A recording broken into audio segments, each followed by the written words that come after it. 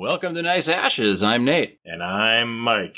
What are we smoking today, Nate? Well, we are going to be smoking. I guess I should look at it, huh? This is a Saison by Oliva, and this is the First Harvest 2009. So it is. This is the first in a series. We also have to say that this is a first time for the show. Yeah, first time in 2 seasons. We're actually both at Nate's place today, and I've been working on my car, so I had to put engine components back in the under the hood so that we had enough room on the workbench here to do our show. There we go. We're lit. Nice, easy light. It is, yeah. Good. We're enjoying a Goose Island IPA from Chicago. It is from Chicago, huh? Yep. I never thought about it. I drink a lot of this stuff in the winter because the establishments that I go to regularly to endeavor in a sporting event, they usually only have one good beer. And Goose Island happens to be the one that the distributor up north has. Yep. So I'd say first couple puffs is pretty nice, pretty good, smooth. It is. I was expecting it to be good. It's an Oliva. It's a very reputable brand. Yep. Most people can find them in their local cigar shops. Is it Oliva or Oliva? It's Oliva. Oliva? Yeah. I think like Boliva, but Oliva. Yeah, and we've talked at length, ad nauseum, about how I can't pronounce things because I just read them and make up my own pronunciations in my head. Interestingly enough, that's going to be part of our show today. Yes. Is accents and whether or not accents are offensive, even if they're accurate. Yes. So for our episode today, we really we did a lot of homework, about an hour and a half worth each. Yes. And then some additional extra credit time because we've got a little fun activity after we're done talking about the main topic. But we wanted to watch. I don't think it's considered. It's not Birth of a Nation, so it's not the most racist film ever made. I don't know if you ever saw Birth of a Nation. I have not, but I want to. I've seen some of it, right? And like the Ku Klux Klan definitely plays a major role as like the heroes in that film. I've seen the one scene where they come over the hill and they're like angels, kind of, but they're the Klan. And yeah. So, and it's not. And actually, Gone with the Wind has kind of taken some heat. Yes, within the past, I don't know, 10, 15 years maybe, for its portrayals of the Deep South. Specifically Mammy. Yeah. And the relationship between slaves and their masters. Yes. So the movie that we watched was, you can find this online. I'm not going to tell you how or where, but it's on, I think, the internetarchive.com. So it's definitely within public domain, I believe. It should be, yeah. And or if not, like this is kind of like a fan restoration where they found the 35 millimeter prints from a theater somewhere and kind of took their time to scan it in and color grade it and clean up some of the dust and stuff. But this is one Disney does not want you to see. It's called Song of the South from 1946. Yes, and I've been wanting to watch this since I was in college. I've always wanted to see it. It's always been controversial. And it's where the song Zippity Doo-Dah comes from. Yep. That made its debut in this film. And some of the actors are Academy Award winners, the first ever black actors to win an Academy Award. Both of them. Yeah. Yeah, both the man and the woman were in the show. So we're going to go through Song of the South, and then our fun activity at the end is if we were making a remake of it today, who would we cast? And would we change things? Because I was thinking about that too. Like, would we change some of the storyline or some of that stuff? So We're just going to kind of go through it. And I think let's get the big elephant out of the way first. Okay. Do you think this film was racist? I think that it has elements that are not sensitive for the times today. But I don't think it crosses the line into outright racist rhetoric. I think a lot of the points that they had were nuanced, which was common in film of that era. And there were 2 things that stuck out that might be racist to me. Okay? And I don't want to step on your... No, well, so I just want to say I didn't really feel anything was overtly racist. It's certainly a film from the 1940s. So, you're going to get whatever from it, right? But it's set in the Reconstructionist South, so not... plantation, full-on slavery South. That doesn't mean that Reconstruction was great and Reconstruction had no racism or anything like that. It's set in kind of in a different period than you would think because, yes, the white people still live at the plantation and there's still the black people working the farm and stuff. But I think you can tell, especially with some of the dialogue between Uncle Remus and the grandmother, that it's a working relationship, not a Master slavery slave. relationship. Yes. So right, and we discussed Frederick Douglass and his accounts of slavery, and even in his account, there was only one time in his life where he saw the sort of outright beating of somebody, and it was over sex. It wasn't really over work. It was it was competition between the master and a slave over a slave woman. So anyway, but yeah, there were two things that stood out to me as problematic in the modern sense, and that was the accent of the little boy, Uncle Remus's nephew. Yeah, like the little. I don't know if that was really the. Oh, maybe it was actually the nephew, Toby, the one that was showing the little white boy around. Yes, his accent was a little too much. I thought.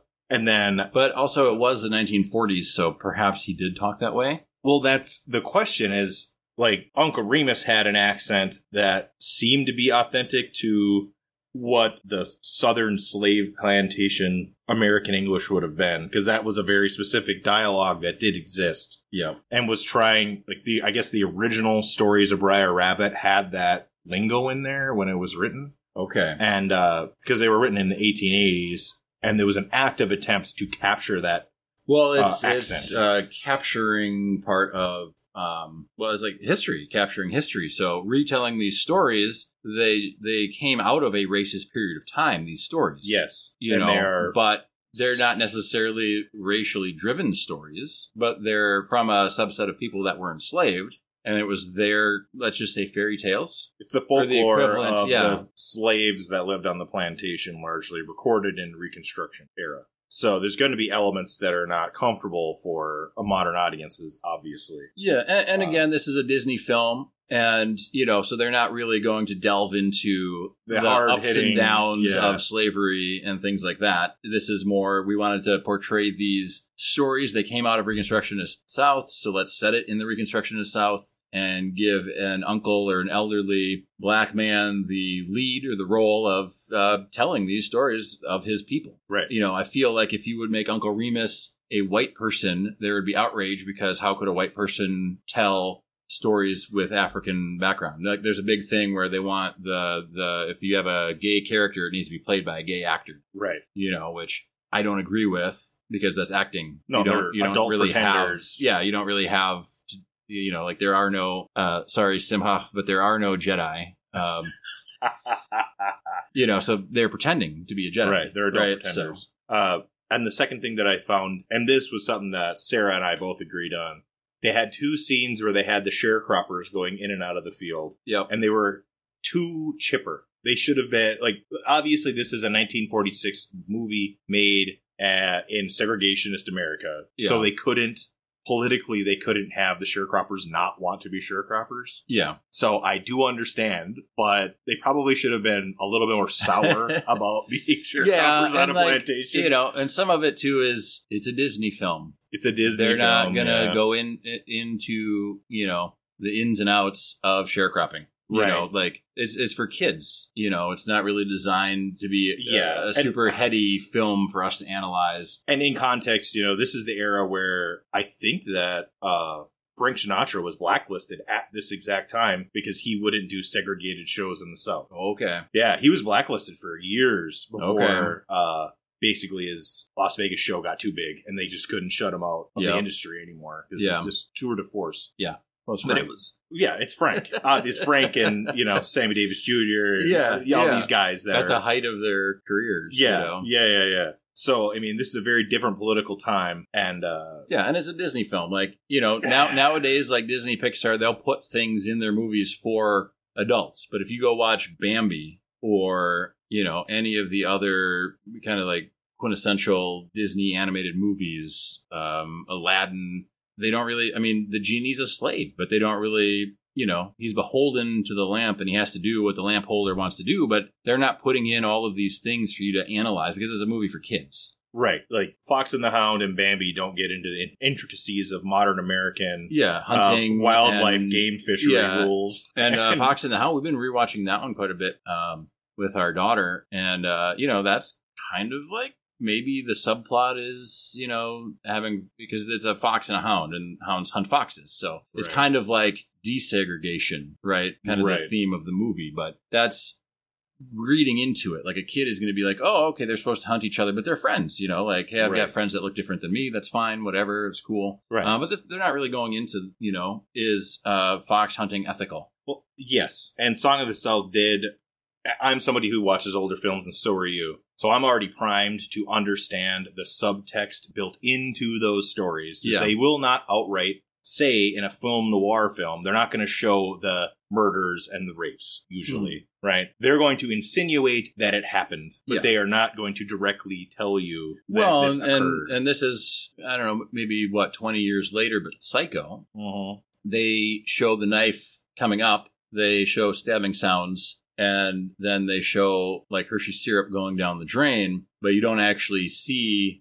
You don't see anything happening. And that brutality, that was graphic because of how effectively they portrayed it on film. And this is a kid's movie, so you're not going to get really the same level of... Grandma is not going to be outright racist. It's the context of the dialogue. There was one scene when she was talking to Uncle Remus, and it was borderline, but then they kind of like de-escalated it. And they were like, oh, we were just joking with each other because we've been around each other for that long, kind of thing. And I was like, whew, that was almost like I thought that was going to push us over. They made Grandma look, well, in the movie, there's 4 bad people, I would say. Yeah. And they're all white. Well, let's sum up the plot summary first. Okay. And then we'll go into the 4 bad people. Yes. So it's he's got to be 8 or he's a little 10 little or child. Something, like a little child.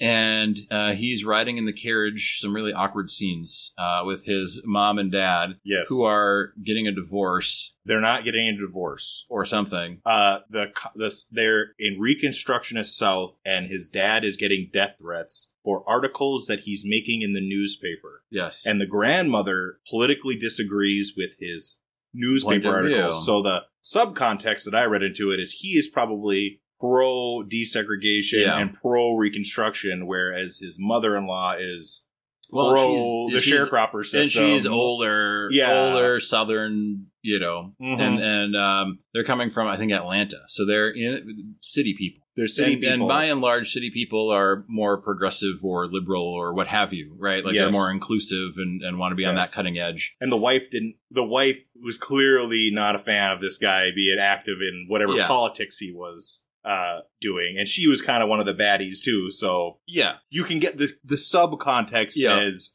they're talking about segregation behind the curtain. They go to this plantation, which is the father/husband's mom. No, wife's mom. Oh, the wife's mom. Wife's mom. I thought it wasn't, because the dad kept saying, I remember growing up and hearing Uncle Remus's stories. Oh, and he said that multiple times. So I feel like it was his family plantation. It could be. And then that would add a little bit extra to his kind of maybe guilt about the whole system, why he would be pro-Reconstruction. Mm-hmm. And abolishing slavery and integrating fully. But I think it was his, because he was telling his son on the carriage ride about Uncle Remus and the funny stories about Briar Rabbit and all that stuff. I feel like it was his mom. But then they drop him off there, and the kid gets like really upset that the dad is going back to Atlanta. Yes. Like really, really upset. And then the grandma has Toby, a boy of similar age, black boy. Yes. I can't even remember the white kid's name. Johnny, that's right. Be Johnny's kind of guide to show him around the plantation and all that stuff. So yes, the black boy was Aunt Tempe's nephew. Okay. I don't know if Aunt Tempe was related to Uncle Remus or not. It's hard to say how this all goes. Yeah. Like we said, it's a Disney movie. They're not really spending screen time explaining how everybody's related. Yeah. It's just like, here's the family plantation, here's grandma, here's, black people. Yes. And let's go get this done. So, right. But of course, the boy is very interested in Uncle Remus, and every older black man that he sees, he asks if that's Uncle Remus. And then he decides that he's going to sneak out and sneak back to Atlanta, which has to be like a 500-mile walk or something. ridiculous. Right, and then he happens upon Uncle Remus himself, and the rest of the movie kind of continues. And that's like the first, 10, 15 minutes of the movie. Right. And Uncle Remus saves the day because he catches Johnny in the act of running away, and he manipulates the child back to the manor house. Yeah. Well, he says he's going to go with him, and goes through the motions of packing up, and like, well, it's a mighty long walk, and it's going to be, do you have any food? And Johnny's like, no, I don't have any food. And he's like, oh, well, we better go back to my place and get some food. And then, of course, there's the fire, and he starts telling stories. And then, he's like, hey, let's go. We got to get going to Atlanta. And the little boy's like, well, maybe we can stay here. Yeah. So he walks back to the plantation. Yeah. And Yeah, but now you were saying there's 4 main bad guys. Oh, there's 4 main bad guys. So this story is Johnny's adventures on this plantation. And there's some poor white people who are probably the overseers of the sharecroppers. So they're baddies. The adults are the baddies, but they're kind of behind the scenes. There's 2 boys and a little girl. And one of the pivotal moments is when the little boys were torturing some dogs, and they were threatening to drown a puppy. Yeah, the runt. Runt. And the little girl steals the puppy away and gives it to Johnny. And then, long story short, Johnny's mom, who's also one of the baddies, tries to force... You see what she was dressing him in?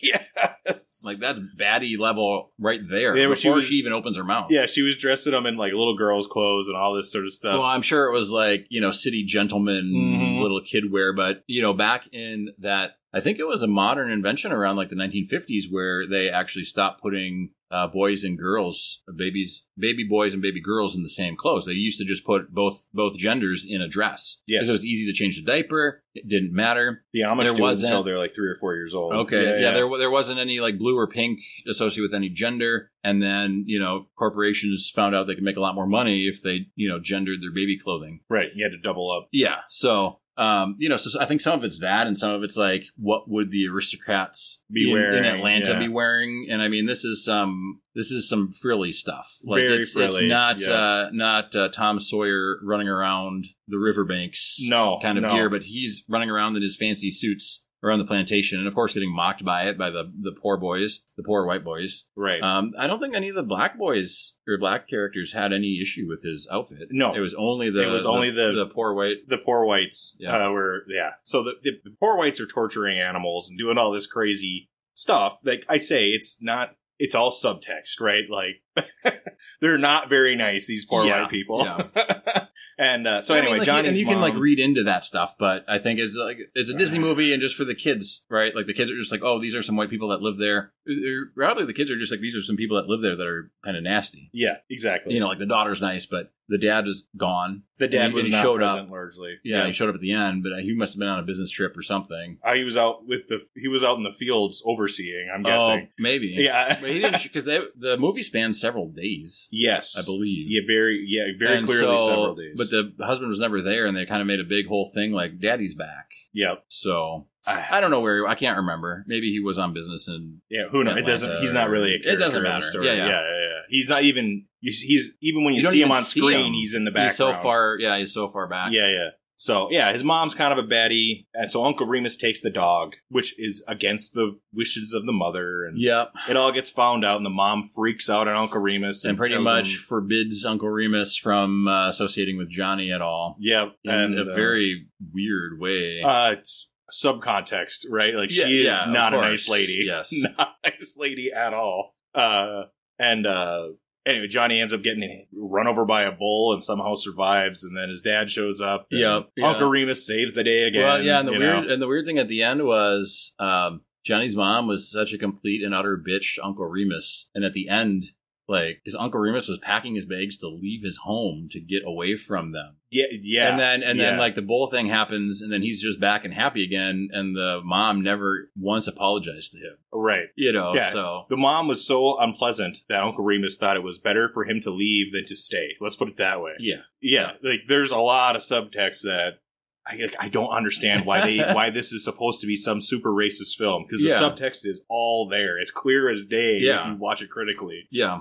And it's all there, and I feel like it shows everyone that could be offended, or who you think would be offended. It shows everyone there in a really positive light. Like, there are no bad villains of this story that are black. No, all the main characters are black, and they're all goodies. Yeah. If not outright heroic type characters who keep on saving these children from injuring themselves on this plantation unsupervised by their parents. Yes. Right. Yeah, and they're shown to be doing things and working and being productive. Yeah, they're productive members of the society. And the white people aren't. They're just kind of like dressing up their boy in little like girl dresses and and being lace collars. Yeah, being psychotic a-holes to the people who are helping them. Yeah. So yeah, I mean, I don't think it's racist. I think if you're going to try and explore. It's a movie. Those kind of themes in a Disney film, like this, is probably the movie to emulate. Yeah, it's a movie from a different era.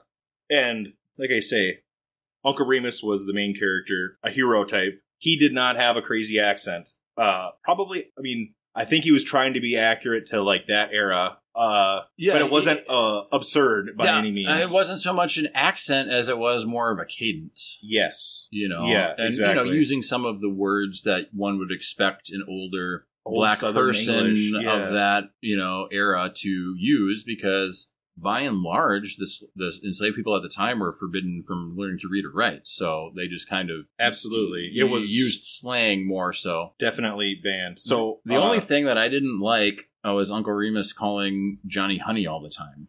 Yeah, and which was weird, but I think that's just a 1940s thing. Southerners still do it. There's somebody I know who happens to be a black lady who's from the South, and she calls everybody honey and sugar all the time. And she's in her 50s, and that's just how she talks. Yeah. So, I'm assuming that's just like original to the stories that were written in the 1880s, for God's sakes, It's definitely a different era. Yeah, and so this movie kind of plays out, if anyone has seen Bedknobs and Broomsticks. Yes, I have. Right, and that's like, that one is still out. You can watch it on Disney Plus and everything, but that has a theme of Nazism through there because it's set during World War II. Yes. And stuff. And so I don't see why that one could be okay and Song of the South is somehow not okay. But the point I was trying to make was that in Bedknobs and Broomsticks, it's largely a live-action film. But they have sequences of animated sections where the live actors are interacting with animation. Mm-hmm. So it's like the precursor to Who Framed Roger Rabbit. Yes. Or, any of the Marvel movies. Yeah, basically. So, and all of the Breyer stories are animated. They have Uncle Remus through them will sometimes walk or appear in the animation as a live actor to kind of bookend or set us in the direction we need to go in the animated world story. Yes. We kind of overviewed. I wanted to talk about Aunt Tempe. Yes. Because Aunt Tempe was played by Hattie McDaniel. And Hattie McDaniel is Mammy from Gone with the Wind. And that just came out a couple years before. And she won an Academy Award for it. And that performance has been criticized as being stereotypical and racist. And maybe it was. Her Gone with the Wind. Her Gone with the Wind role. Just so we're clear. Yeah, and Hattie McDaniel herself defended it, saying that her own grandmother was a slave on a plantation who was a domestic. Yep. And so she was like, well, hold on a second here. Yeah. Yeah, like this is accurate to her perception. Yeah. But in Song of the South, Hattie McDaniel was speaking in her normal voice. Yeah. There was no accent at all. I mean, she sang. Yeah. And she was just the domestic in the household with a normal voice. And I thought for sure that was going to be the zinger. Yeah. And it wasn't. It was just that was kind normal. That was weird because like the whole film, like you're told it's such a racist film. I was waiting for the shoe to drop. And Disney is, actively trying, and they did, I guess, release it, but I don't think they released it on DVD or anything. They might have just done never released in the States. Some theatrical stuff, or in the States. It was never released in the States. But I know even as old or as recent as 2010, they had a release. But it was out. But I think it's a terrible transfer. Oh, okay. And that's why this 35 millimeter restoration was such a good one. But yeah, I was, you're being told that this movie is offensive and racist, and I just kind of kept watching it and like on edge almost. Like, is this where they're gonna are they dropping like the N-word in here, or like what makes this movie so racist? And I was waiting for something, and it was very, very much benign in my opinion. It was benign, and like I say, a critical viewing, which I was doing automatically. The subtext of the whites being bad was there for sure throughout the whole thing. And I just don't know what else you can expect from a movie from 1946. Yeah. Even, so I did more research, like I do. Yeah. The actor that played Uncle Remus, now I can't remember his dang name, of course. I got his name in my thing here. James Bassett was 44 in 1948. So he was in his, 41. Yeah. Playing Uncle Remus, and he died in 48. Yeah. But he didn't go to the premiere because it was segregated, and he didn't go. Yeah. McDaniel went, but he protested it. Okay. And then after his death, Disney was the one that put his name forward to get an Oscar for the film. Okay, yeah. And that's why he got an Oscar. So this film has 3 Oscars, or 2 Oscar winners, and an Oscar-winning song in the movie. Yeah.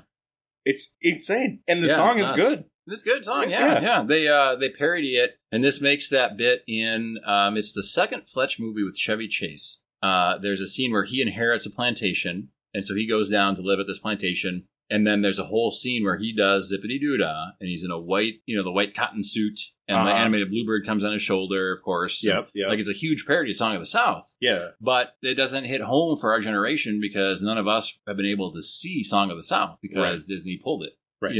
I also think this could easily be remade. Yes. Make a good remake. And that's where our fun little activity is. I think we're about halfway with the cigars. Yeah, we're about there. Halfway-ish. We can do a quick cigar check, and then we're going to do kind of our, if we were to remake it today, and kind of go through that. Yeah. I like it. I like it. It's good. Yep. It's smooth. It's got a little bite. Got a little bit of a bite. I was worried about that when we first lit it up. Yeah, I was a little apprehensive. But it's turned out to be good. It's good. It's good. So I was expecting a good cigar. I will not tell a lie. I don't think I've had an Oliva. Sorry. I don't know, The man. emphasis on the wrong syllable. Yeah. Think of Oliva watches. Okay. And then take the B off. Yes. I think. Again, probably. It's all accents. Yeah. Like this Song of the South thing. It's like, well, is the accent offensive? I don't think so. It's not over the top. If the accent is historically accurate. It didn't seem over the top to me. But nothing seemed over the top. And we just watched Murder by Death, which I think is from the 60s. And it's kind of like Clue, but Peter Sellers is in it. Okay. Then, of course, there's a lot of famous actors in it. And, of course, Human. Truman Capote is in it. And some other people. It's not important. But Peter Sellers plays a Chinese person the entire film. Right. And, it's like that is still out there and you can still get it. But that, to me, is like, that's kind of what's the movie in poor taste. That had Marlon Brando as a Japanese guy? Was it Marlon Brando or was it Mickey York? I thought it was Marlon Brando. But I don't know. There was there was one. And then there was one whole James Bond movie with Sean Connery where they're like, we're going to make you look Asian. And so they put like extra eyelids on him or something for one scene, and then and they gave him like a bowl cut. Yeah. And then I'm like, but that's more offensive to me than anything in Song of the South. Oh, for sure. I mean, the Genghis Khan where John Wayne. Genghis Khan. Like, really? I think the reason, and this is just my opinion, I think the reason why those are more acceptable is because they're making fun of Asian people, and Asian people are largely integrated into the majority culture in America. Yeah. I mean, that doesn't mean it's not offensive. It does not mean it's not offensive. But in that era, that was kind of the thing to do in Hollywood pictures, I think, was make fun of Asians for a bit. Right. It's like Native Americans and early Westerns, right? Yeah. Some of the older Westerns, I thought about this too. The later John Waynes and the Clint Eastwoods, the Native Americans are sympathetically portrayed openly. Yeah. But even in the earlier black and white stuff. Well, and a lot of those, like the speaking roles of the Native Americans were given to white actors. Yes. But I think still one of my favorites is The Searchers with John Wayne. Because that's like, John Wayne is very much like the villain throughout that whole thing. Right. Up until the end. Yeah. But it kind of, it's almost like, what was that movie with Clint Eastwood? Grand Torino, where he's like the angry guy sitting on his porch. Yeah, like that's like The Searchers is John Wayne's kind of like version of that, or whatever, where he's like the angry racist guy that you're like, and he fought for the South. Remember, he came back from the war, and he never really talked about his war stuff, but he was very clearly a Confederate soldier. Yeah, very clearly. Yeah, on the racist side of the spectrum, openly. So I mean, but it's a great film because it's more of a character study and less of which race is good or bad. I mean, there's some of that, but like it's more a character study and things. So, and like this, like Song of the South is all kind of like little morality tales. So it's like original series Star Trek, where it's like there are little things where Briar Rabbit has to get himself out of these troubles. There was one scene, and I looked it up because it was such a silly term to me, the tar baby. Yes. And they made the tar baby. And so apparently that's something from other cultures, and they ball up some tar and then you get stuck in it, right? So but it has been used as a racist slur, but it didn't originate as one. It has. So I looked this up. So the tar baby story, the best version is from 1880, and it comes from Uncle Remus. And there's a long history. There's versions of it. They've surfaced in Nigeria, Brazil, Corsica, Jamaica, India, the Philippines, and the American South. And it has a long story based in the slave cultures of those countries. And the subtext is the stories of how they were captured and became slaves. Okay. Right? So this is like a folklore tale from the slaves' perspective about how they were captured and forced into slavery. And that's why the fox and the bear are like the baddies, right? And they aren't dumb. I mean, they're not the wise character. The rabbit is the wise character. And the rabbit is supposed to be the person in the story or the being in the story you're identifying with. Yeah. So, but he's kind of like, he's almost like a Bugs Bunny because he definitely is a troublemaker. Mm-hmm. And he thinks he's too smart to get caught, but he gets caught in every story. And then he has to be smarter than he was to get into it, to get out of it. So right, exactly. And that's kind of the whole theme of the thing is the stories I think that Uncle Remus in this movie picked were stories that would resonate with Johnny to get him to be okay with his dad not being there and just like... Right, and the stories relate to whatever fiasco Johnny got himself. Yeah. That Uncle Remus had to go and find Johnny and save him from himself. Yeah. That's the theme over and over again, is Uncle Remus is saving Johnny from the natural consequences of Johnny's actions. Yeah. As he's running around Johnny, unfamiliar environment. Yeah, Johnny gets to fuck around, and Uncle Remus prevents him from finding out. That's correct. Yeah. Johnny's running around in an unfamiliar environment doing dangerous things, and Uncle Remus continually... Making enemies with the hillbilly boys. Enemies with the psychotic hillbilly boys. That were going to drown a dog. Like, if they would have had a sack big enough for Johnny, I think they would have just dropped him in the river. Right, yeah, they were like torturing the dog on screen. It's kind of crazy. Yeah, it didn't have the PETA disclaimer at the end. This is before that. Yeah. I would say that the least kid friendly things were the stories with the cartoons, because they're talking about skinning the rabbit alive. Yeah, skinning the rabbit, burning him, and wanting to cut his head off, or bash his brains in. And all pretty explicit things they were going to do to this animated rabbit. Yes, and again, if you look at the context of the stories, the rabbit are the slaves, and the fox and the bear represent the slave captors or the slave masters. Yeah, and they're the baddies, right? Like, this is the context of the story. It's kind of interesting. Okay, well, let's go through some of the casting stuff. I've got IMDb up on the laptop here, and we can do it on our phones too, in case we mention actors. Because I tried not to go super well known with some of the people. Okay. But just who I felt would do it justice. Okay. So, I went two different routes. Yeah. This is going to be a treat for you guys. Yes. Because I did a real one that I thought, and then I did one where I'm trying to imagine myself in the place of modern Disney. Yeah. So, well, let's go through both of our ones, and then we'll do the politically correct or the modern Disney one. Yes. And then we'll talk about any plot points in future. Sounds good. So, I don't know. Do you just want to start with Uncle Remus? Yeah, I'll start with Uncle Remus. All right. I think that Uncle Remus should be Denzel Washington. Okay.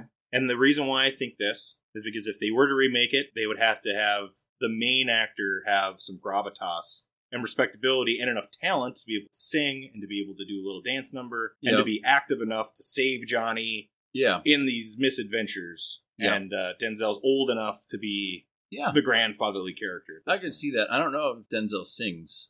I guarantee you Denzel can sing. But you know what? It doesn't even really matter, because nowadays in movies they just bring in somebody else to do the song. Right. So that doesn't matter. Okay, so for Uncle Remus I had two picks. The first one was Stephen McKinley Henderson or Jeffrey Wright. I do not know who either one of those are. Okay, that's why we've got this up. So I will pull this up here.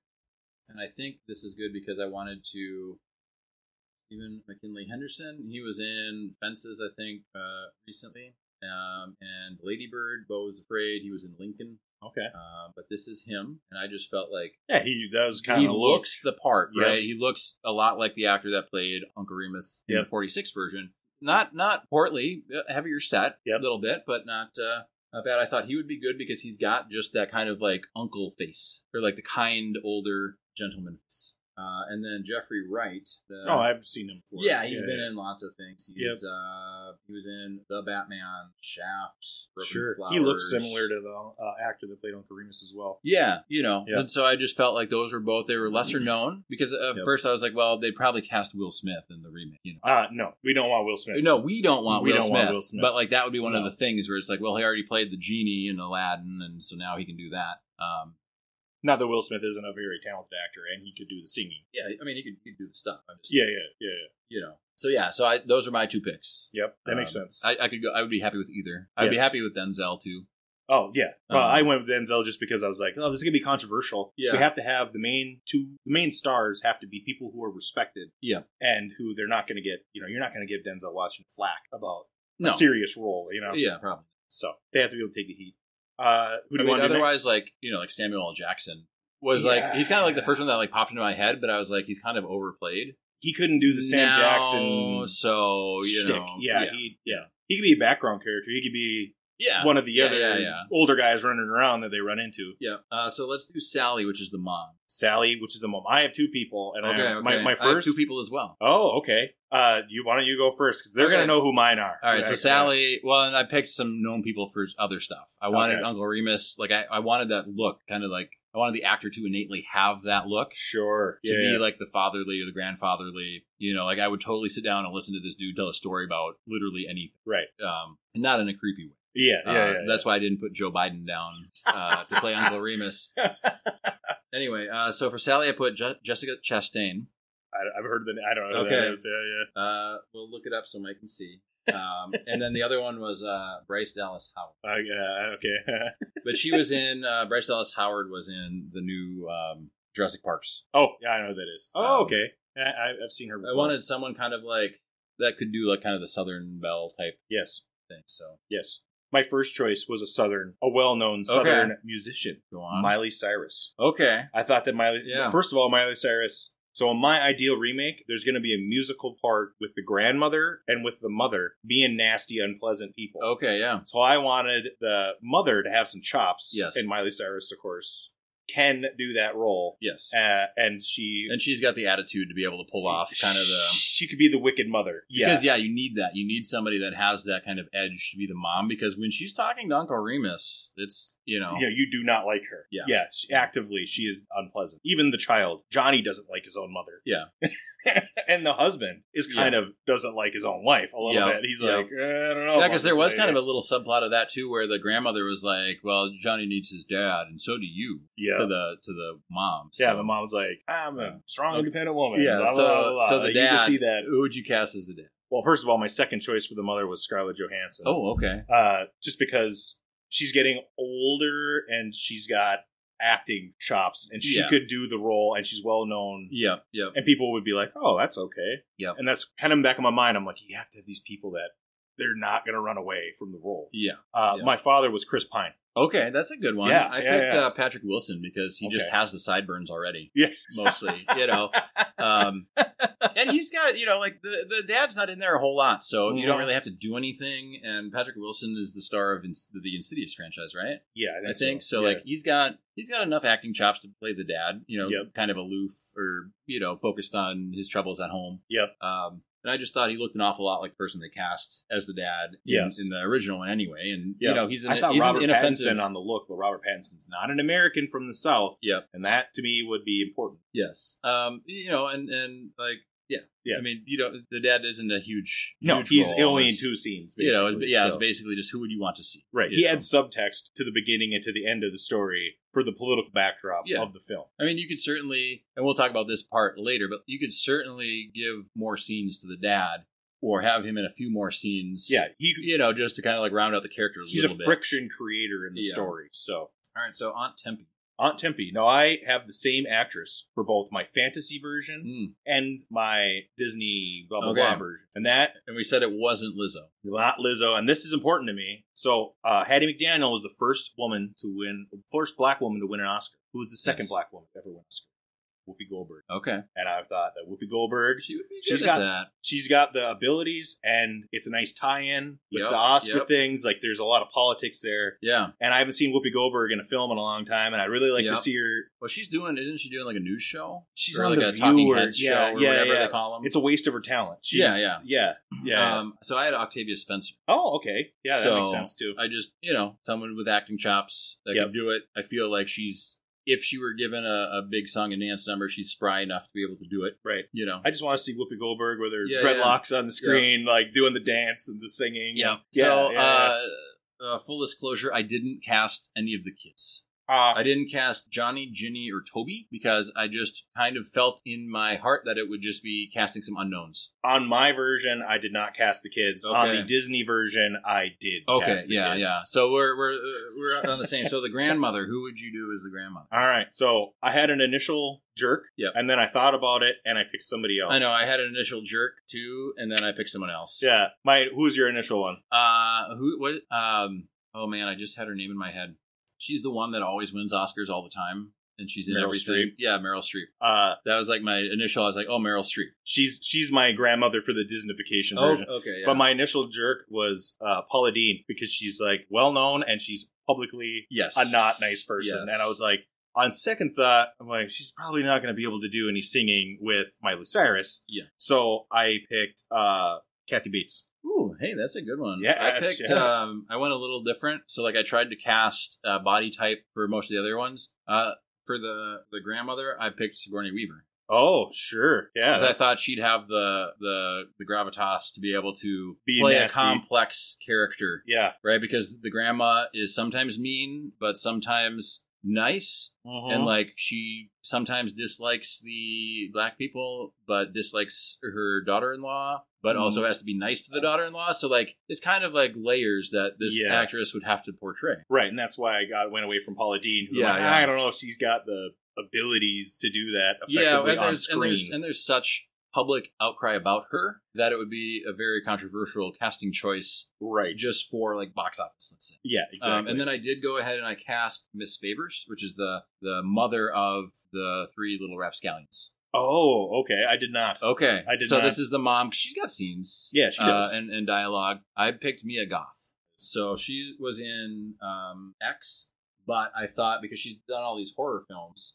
but she has like a really, really nice kind of like presence. So it's like... Oh, okay. Sure. She looks like she could be a poor white lady. But, like, look at some of these... Oh, sure. Things. Like, she could totally play that. Yeah. And she could do it where she could be very nice to the daughter, Ginny, which is how the mom is, and pretty nasty to the boys, which is kind of how it is. And so Mia Goth, if you haven't seen X or Pearl, like, I highly, highly recommend those. And she can flip like in a heartbeat. Okay. From like, 0 to 100. Yeah. So those were kind of my picks. So I did more. Oh, okay. I did more. Yeah, did you do the voices for the animated ones? I did do the voices for the animated ones. So for Briar Rabbit, who's the main protagonist, I thought Tracy Morgan would be a great voice actor. And then I looked at the original script, and James Beckett, he voiced the fox. Yep. So I was like, well, they could have Denzel Washington voice Briar Rabbit and just do a little turn. Yep. And that would be acceptable. But I thought Tracy Morgan would be great because he's kind of a goofy character who's fun-loving. Yeah. And I'm like, oh, Tracy Morgan, that's good. I could do that. Yeah, Chris Rock would be okay, Chris too. Rock I think. could do it. Like, oh, for sure. It's just a distinct voice. You don't have to like Chris Rock to, to support him in this, because it's just a voice, right? It's just a voice. So I also did the Fox. Okay. And to me, that screamed Eddie Murphy. Yeah. He's an incredible voice actor, and the Fox talks a lot. Yes. And does a lot of the fast talking that Eddie Murphy is he's well known for. Yeah, Eddie Murphy would be great. The bear, I only had one idea for the bear, and that would be Larry the Cable Guy. Okay. Because he's kind of the dumb Southern accent stereotype. Yep. And he's done voice acting in Cars. Right. Cars franchise. Larry the Cable Guy has that down. Like, he's got that shtick down. I would want... So, Larry the Cable Guy in Cars, I think, was kind of the height of the blue-collar comedy tour. So, he was doing a lot of his Larry the Cable Guy isms Mm-hmm. in the movie Cars. So I would want Larry the Cable Guy to not be just doing the Larry the Cable Guy shtick. I'd want him to be doing the voice as a whole new character. Yeah, I would want him to do the bear with his like character cadence and stuff. But I don't need the like he's got to be brutish and violent. I don't want him to like be the like bear.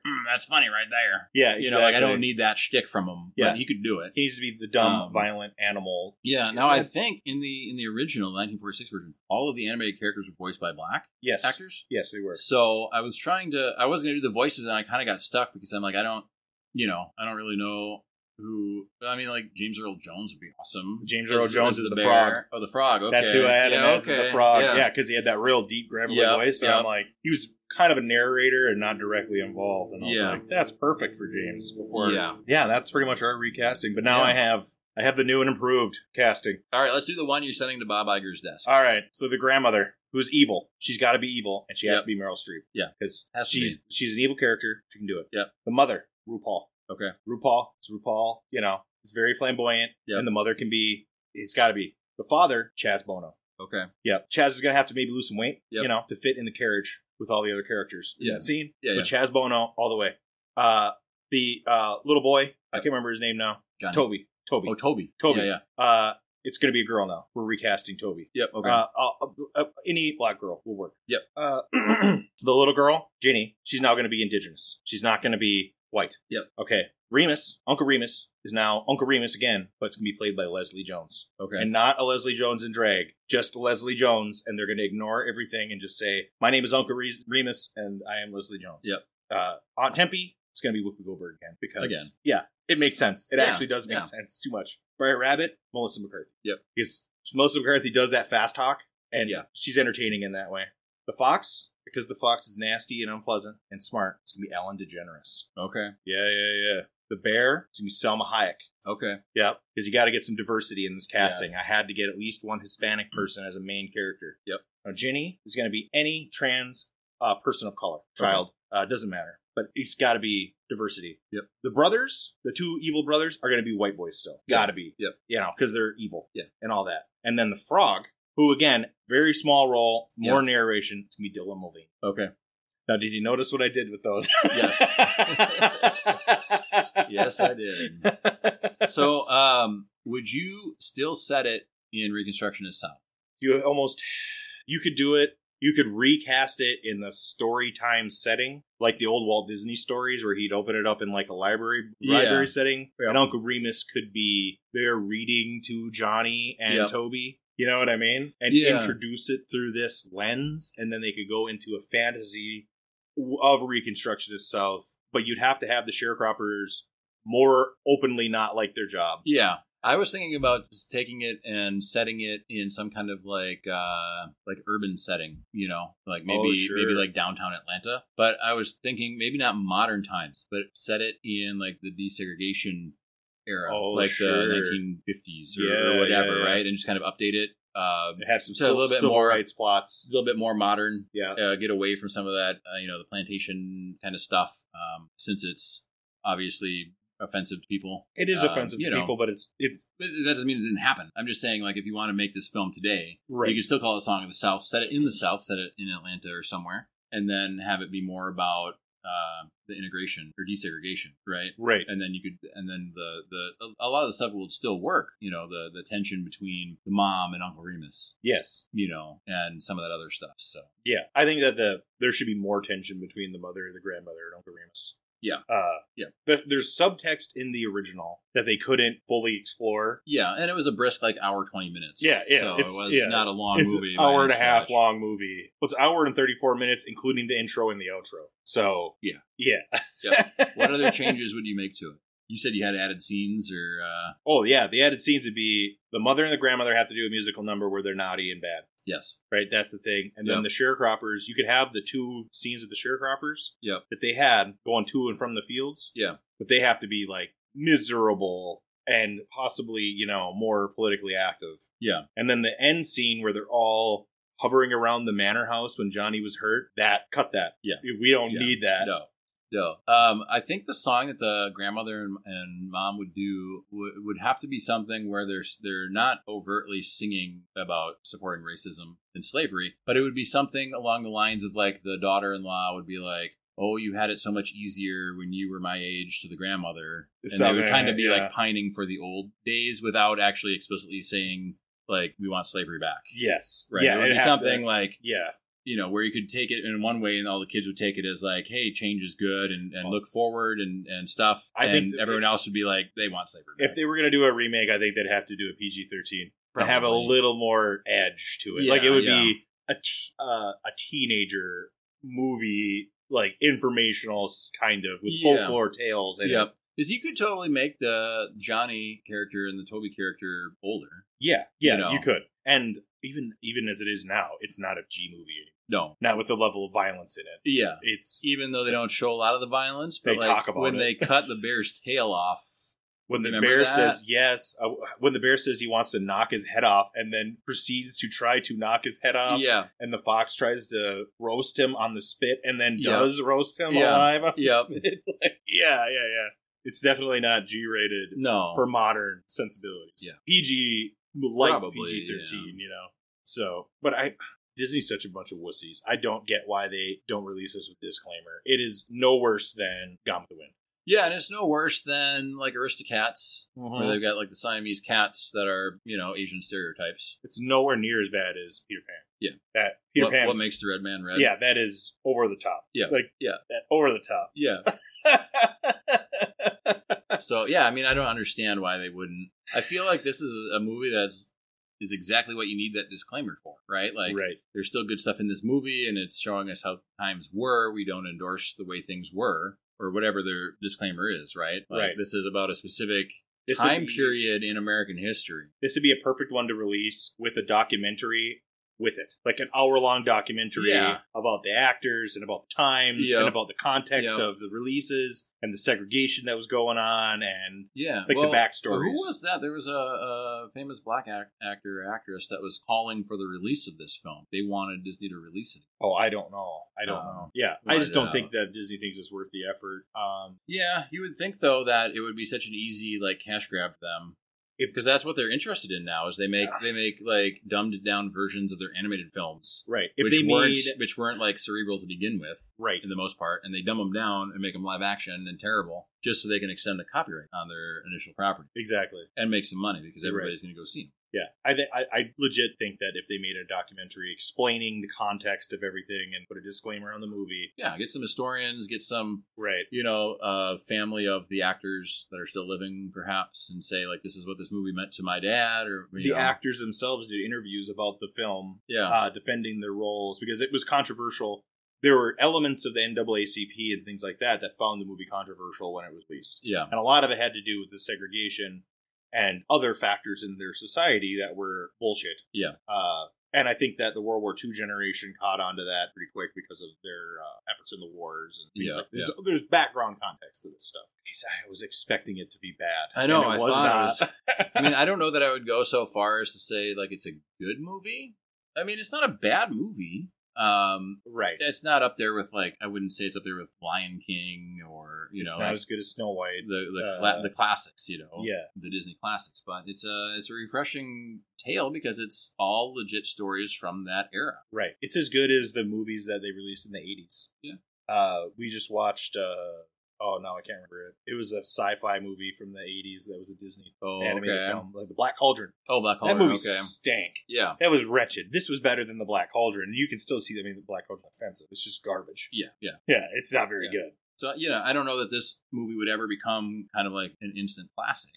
I mean, it's got, but now it kind of is because one is hard to find, hard to watch, unless you can get it from the Internet Archive. We did the, I can't remember the guy's name, but it was the version 2 restoration. Yep. So if you just Google Song of the South V2 restoration, it'll pop right up. You can download it. You can watch it right in your browser. Because it's either fully in public domain or with a lot of these like fan edits and things, you can put them out for people to watch because it's for education purposes. And this is like preserving a piece of film history, so it's kind of like education. Right, it's an Oscar winner. There's a way, yeah. So and I mean, and it's an Oscar winner, and yeah, you can go back to like the 40s and stuff, and every Oscar-winning film is not necessarily a good film. No, but it was a good film for the time. Right. But there's so much, I think, surrounding this film that it would either become instant classic or like a cult classic, or it would make a boatload of money. Have you? It would make a ton of money. It would make a boatload of money. Yeah. Especially if you release it the right way and said, the first time in 4K, see the first African American Oscar winners defining performance or career defining performance or, whatever, what have you. Like celebrate the good things about it. Yeah. Yeah, there's ways that they could do it. It's just not, Disney's so lazy right now. Maybe they won't be in another 10 years. Well, that's the weird thing is, that, they want to race swap and gender swap a lot of these characters to be more inclusive. And you've got this whole movie you made that is basically telling stories of people of color. Yeah, traditional on film, American folklore. And it doesn't get more inclusive than that. No. And then you've got these other films that are written and directed by, foreign people of color, like non-American people of color, and they usually resound with the audiences soaringly well because it's not the same Marvel template. It's not the same Disney remake template. It's not, you're not taking a voice that was never in the original film and forcing this voice onto a film that people have already come to love. Tell new stories with new characters that have new backgrounds. Right? We don't need a rehash of The Godfather with like mumble rappers or something, right? We don't need to recast that movie. We don't need to reshoot that movie. We don't need to have another version of The Godfather. Tell something new. People don't want the old stuff rehashed. That's why like this writer's strike, they're all out there with signs like, well, AI didn't write The Godfather. And so, well, neither did you. You're writing the Little Mermaid remake. Right. You're not writing The Godfather yourself. You're not writing some of these great films. They make a great point, too, because when you're going to rewrite, let's say, The Little Mermaid, AI can rewrite The Little Mermaid. Yeah. Easily. Oh, yeah. It's kind of like a pharmacist. Yeah. A computer is better than your pharmacist. It's just the way it is. Yeah. A computer is probably going to be better than your general practitioner doctor at your local doctor place. Yeah. They're going to be better than the typical defense lawyer.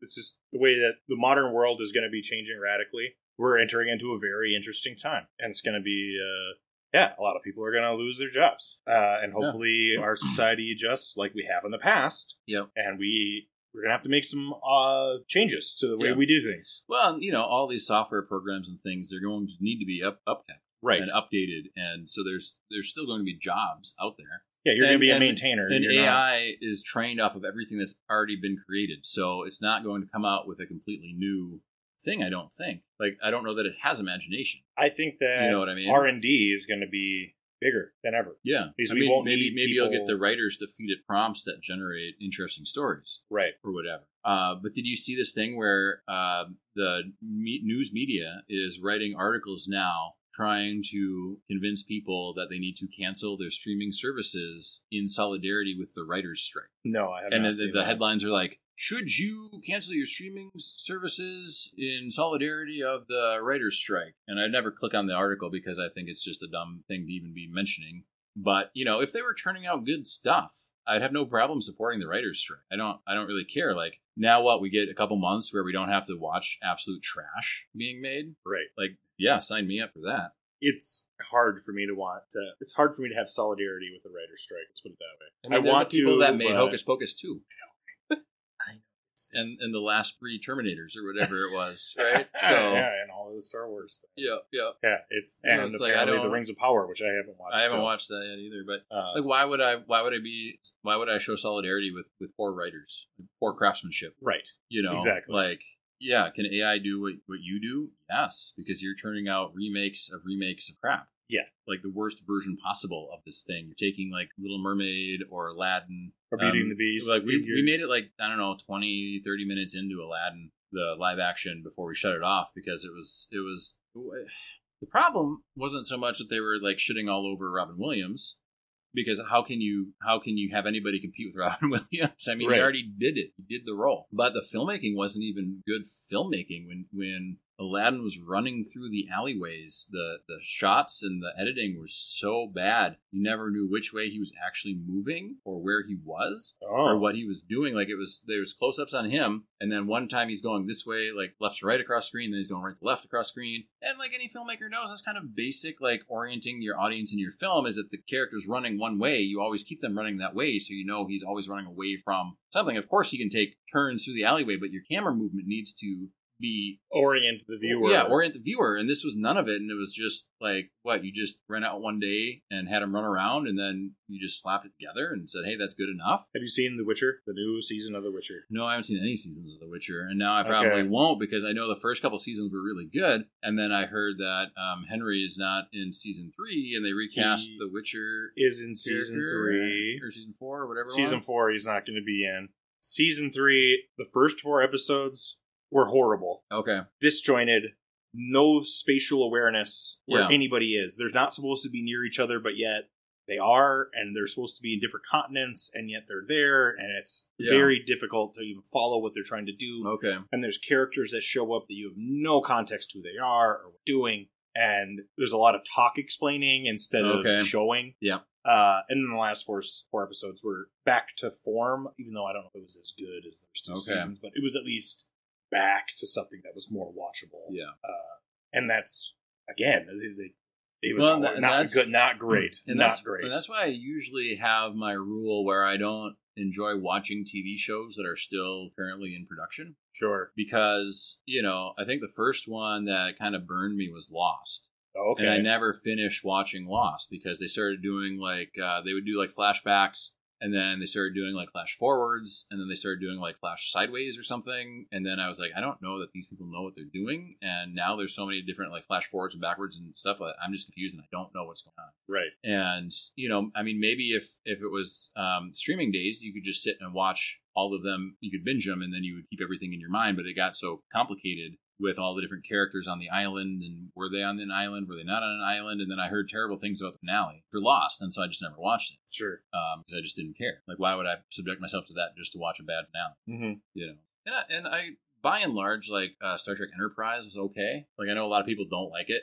It was frustrating because they didn't have all the technology that they had even in the original series. It's we'll just use your shields. Oh, we don't. We have armor plating, hull plating, whatever. But the season finale of that was terrible because it was an episode of Next Generation. Riker was there, and they were going through holodeck, and it's they didn't even give the actors of the show their own finale. Mm-hmm. They made it a Next Generation episode because they thought people would enjoy seeing Riker again. Right. Which, people do, but this is their own show, and it should kind of stand alone, and you should give the actors who worked so hard on it. Right. Even if you don't like it, but you should give the actors who worked on it their own finale. Right. That's kind of like stealing crossing the finish line before them and taking the trophy. And they ran the whole race and you just kind of hopped in at the end. So, but I don't know. I don't like things that are actually in development by and large because all it takes is they change a showrunner, they change a writer, they just want to take it in a different direction. And then you've got a terrible season. And then the whole thing's almost ruined for you. You're I can only watch, this many seasons of it. Right. It's like Doctor Who. Yeah, Doctor Who. Another one is Trailer Park Boys. Oh, see, so I haven't watched any of the newer stuff. So they did, they have the original run, and then they have, I think, 1 or 2 seasons that was a revival, and then I think they still have newer stuff now, right? I think so. I think they're still active. Because it was all in the full frame, the 4:3. Yep. And then the first season that they went to 16:9 was the new season. And so, but they wrapped it up. The first 4 or 5 seasons, whatever it was, of the original run of the show. And it was great. And then the next season was fine, but it was still kind of it was missing something because maybe the production quality was too high. And they were focused more on that and less on the actual comedy and it's supposed to be gritty characters. Yeah, it's supposed to be Trailer Park Boys. And, and then the last season was kind of they had some weird but it was all the same people doing it, but it's sometimes an idea only lasts for so long. Right. And then it's maybe try something new. Yeah, they threw money at something that needed to not have money. Yeah. Potentially. I haven't seen it yet. I don't know. Luke enjoys, I think, all of them. I tried to get Sarah into it, and she doesn't like it, so I don't get a lot of alone TV time. Yeah. So if it's something that I want to watch that Sarah doesn't, it's that'll happen never. Yeah. And that's fine. I'm busy with life, so. Yeah. Yeah. But yeah, I try not to do the active stuff. The things I've kind of made combinations for would be Mandalorian. Right. You know, and I'll do the same for. I think Ahsoka's only a limited run. I think it's only going to be like 8 or 10 episodes. Unfortunately, it's not. And that'll be that. But I think she's going to be in Filoni's Star Wars movie that's still greenlit. I think it's going to wrap up like Bad Batch, Clone Wars, Rebels, sure, Ahsoka, and Mandalorian. I haven't finished the last season of Bad Batch. I don't know if it's going to wrap up every storyline, but it's going to tie them all together in a nice neat package. I mean, you and I already know how some of these things are intertwined. Yes. Right, with Mandalorian and going and seeing characters from Rebels. Yep. Just even in the background. You know, yes. He had one line of dialogue at that bar. Yes. You know, and it was just in passing. But we were both like, hey, it's, you know, him from Rebels. And you're like, holy cow. And, you know, with the hyperspace whales in The Mandalorian, you saw them, but they didn't explain what they were. But the last time we saw those was when Ezra left with them to find his own way to the Force. So, like, we know that all of these stories are intertwined some way, shape, or form. Right, yeah. We don't know how it's going to happen, but, you know, I think lost. That's one of the weaknesses of the new Star Wars stuff is that, like, when Cad Bane made an appearance, my Sarah didn't really get that excited about it. Yeah, but he's still a neat character. So, for you sure. know, but I mean, that's what I'm saying. Like, people who have watched or consumed, well, especially a lot of the Filoni, Favreau Star Wars stuff, because they've been operating in kind of the gray spaces or the empty pages between the trilogy movies, like the original trilogy and the prequel trilogy. They've been kind of existing in that space where they can take characters and give them fully fleshed out backstories and make them way more interesting. So when you see them in the live action movies and stuff, you're like, oh, you know, and it just adds, like, it's an additive, it's not a subtractive thing, where a lot of the remakes, Disney remakes and stuff, are subtractive. Like, they make you hate the franchise more. Right. Like, the way all the stuff with Han Solo and Luke in the sequel trilogy made me, hate, I mean, I didn't hate the characters, but I hate what they did with them. Right. You know, so, but by and large, in the last season of Mandalorian, I wasn't super thrilled with. It was okay. It was a little disjointed. They could have taken half of it and threw it in the garbage can. And I wish they would have done that with the weird, like, mind erase doctor guy. Like, just put that in the trash bin. I don't understand where that was going. Not that it was bad. The cinematography was good. Fine. It was interesting. I just don't like where they did it because they put it right smack dab in the middle of, like, a super exciting dogfight. Yes. And then they, like, cut to, I don't know, like a slice of life radio drama or something. Basically, right? Yeah. And it's like, we were just doing a dogfight. Like, I want more sweet aerial combat on the planet's surface, where you can actually see the ground and, like, your TIE fighters are chasing you and you've got all these, like, high-speed chases and, like, you can do all this, like, crazy stuff now with the CGI, and then you give us, like, a melodrama. Right. A melodrama that didn't go anywhere. And then you go back to the dogfight at the end, and you're like, well, I just wanted the dogfight. If they tie this in next season, I think it's too late. I think it's too late. They needed to have had something more tied in, and I think they were hoping that the whole cloning thing was going to be the tie-in, because that's what that guy did, right? Right. But they didn't. They needed to put a button on it or something and be like, now that we don't have that guy out there, we can do whatever we want with his tech. And then that would have been enough for me to be like, okay, fine. But that should have happened in that same episode. Yes. Probably. Right? Or the next episode, or somewhere near it. Somewhere very close. And now it's too late. Yeah. It's timing. They ruined their opportunity. Unless he comes back. But even then, right. You know, it's almost too long. He can't come back. Didn't they kill him off? They melted his brain. Right. But I don't know that they explicitly killed him. I think they just made him, like, vegetable. Sure. Or I don't know if that's offensive to vegans. Yeah. I don't know. Is it they wiped veganism? They wiped his mind, I guess. So he's probably not all there anymore. Yeah, exactly. So. And they didn't really develop that female character out like I thought they should have. Yeah, she's just a baddie. Yeah, just for no reason. For the sake of being bad, I guess. Yeah. It's like maybe she's still in contact with Moff Gideon or something. Well, I think she was at the last episode. Yeah. But again, it was too many episodes in between. Right. Where it was kind of one of those things where even though I was watching them, like, I got through the season in like a week. I watched an episode a night or a couple episodes a night. It's still too much time in between because so much other stuff was happening and it was so disjointed to begin with. So you're already kind of like off balance. And then, you know, which can work in a film if you really know what you're doing. Like Memento is a really great example of that because, you know, you're believing the main character and then you find out, you know, that he's an unreliable narrator, you know, and that's a common writing trope, you know, very difficult to do. Yes. To do well. Yes.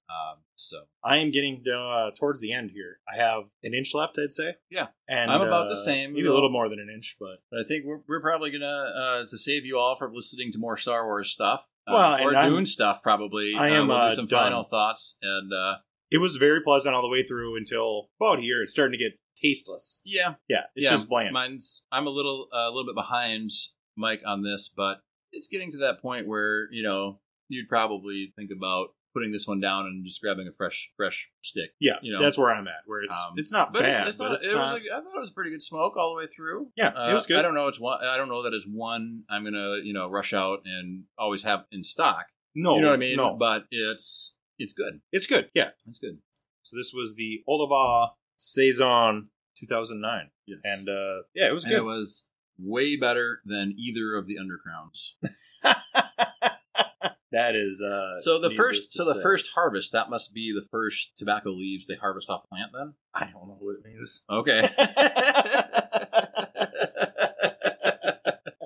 Well, that is your homework, the listener. You can find out what that means, and I know we've got another year one, right? Yeah, we have at least. But one I wonder, more. I think we have if that's a first harvest or if that's maybe like a second harvest or last harvest. I think we have a first harvest 2011, and then there's another one that I can't remember. I'd be curious if they did like a last harvest.